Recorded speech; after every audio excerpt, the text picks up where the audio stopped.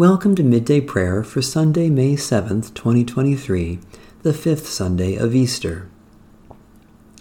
Our help is in the name of the Lord, Maker of heaven and earth. The Lord is risen. Alleluia. Alleluia. The Lord is risen indeed. Praise the Lord. The Lord's name be praised.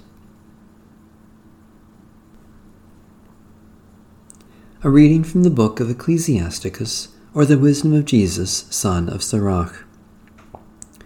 God's punishment of sinners. Do not desire a multitude of worthless children, and do not rejoice in ungodly offspring. If they multiply, do not rejoice in them, unless the fear of the Lord is in them. Do not trust in their survival or rely on their numbers, for one can be better than 1,000, and to die childless is better than to have ungodly children. For through one intelligent person a city can be filled with people, but through a clan of outlaws it becomes desolate. Many such things my eye has seen, and my ear has heard things more striking than these. In an assembly of sinners a fire is kindled, and in a disobedient nation wrath has blazed up. He did not forgive the ancient giants who revolted in their might. He did not spare the neighbors of Lot, whom he loathed on account of their arrogance. He showed no pity on the doomed nation, on those dispossessed because of their sins, or on the 600,000 foot soldiers who assembled in their stubbornness. Even if there were only one stiff-necked person, it would be a wonder if he remained unpunished. For mercy and wrath are with the Lord. He acquits and forgives, but he also pours out wrath. Great as is his mercy, so also is his chastisement. He judges people according to their deeds. The sinner will not escape with plunder, and the patience of the godly will not be frustrated. He makes room for every act of almsgiving, everyone who receives in accordance with his or her deeds. Do not say, I am hidden from the Lord, and who from on high has me in mind? Among so many people I am unknown, for what am I in a boundless creation? Look, heaven and the highest heaven, the abyss and the earth tremble at his visitation. Together the mountains and the foundations of the earth shake and tremble when he looks upon them. But no human mind can grasp this, and who can comprehend his ways? Like a tempest that no one can see, so most of his works are concealed. Who is to announce his acts of justice, or who can await them? For his decree is far off. Such are the thoughts of one devoid of understanding. A senseless and misguided person thinks foolishly. A reading from the book of the prophet Isaiah. See, a king will reign in righteousness, and princes will rule with justice.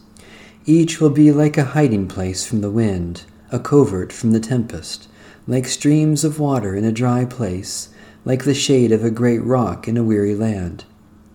Then the eyes of those who have sight will not be closed, and the ears of those who have hearing will listen. The minds of the rash will have good judgment, and the tongues of stammerers will speak readily and distinctly. A fool will no longer be called noble, nor a villain said to be honorable. For fools speak folly, and their minds plot iniquity, to practice ungodliness, to utter error concerning the Lord, to leave the craving of the hungry unsatisfied, and to deprive the thirsty of drink. The villainies of villains are evil. They devise wicked devices to ruin the poor with lying words, even when the plea of the needy is right. But those who are noble plan noble things, and by noble things they stand. Holy wisdom, holy word, thanks be to God. The Apostles' Creed.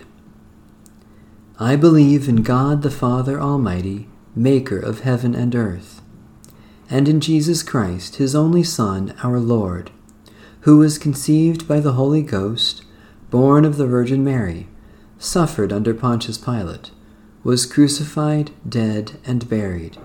he descended into hell. The third day he rose again from the dead. He ascended into heaven, and sitteth on the right hand of God the Father Almighty. From thence he shall come to judge the quick and the dead.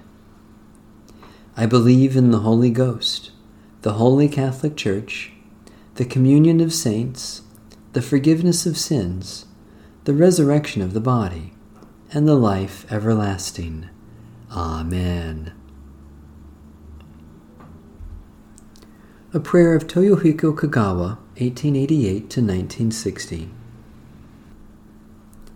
O God, show us clearly the heart of your kingdom. We do not protest even if our life is destined to lead to the cross, or if the way leads to our losing our lives. We will march in the face of distress and contrary winds. Teach us how to dispense with unnecessary things. Let us go forward without fear of death in order to fulfill our mission simply, surely, and steadily. Reveal to us our station clearly, and strengthen us to teach and guide, by our example, all persons, even those who are ruled by evil. We pray that you may find us worthy to work through us. Amen. A prayer in preparation for worship from the Presbyterian Service for the Lord's Day and Lectionary for the Christian Year, 1964. Eternal God, you have called us to be members of one body. Join us with those who in all times and places have praised your name, that with one heart and mind we may show the unity of your church and bring honor to our Lord and Savior, Jesus Christ. Amen. Eternal God, we praise you that your glory has dawned on us and brought us into this season of resurrection. We rejoice that the grave could not hold your Son, and that he has conquered death, risen to rule over all powers of this earth. We praise you that he summons us into new life to follow him with joy and gladness. By your Spirit, lift us from doubt and despair, and set our feet in Christ's holy way, that our lives may be signs of his life, and all we have may show forth his love. Praise, glory, and thanksgiving to you, our God, forever and ever. Amen. Our Father, who art in heaven, hallowed be thy name. Thy kingdom come, thy will be done, on earth as it is in heaven. Give us this day our daily bread, and forgive us our debts as we forgive our debtors. And lead us not into temptation, but deliver us from evil. For thine is the kingdom, and the power, and the glory forever. Amen. The God of peace be with us. Amen. Bless the Lord. The Lord's name be praised.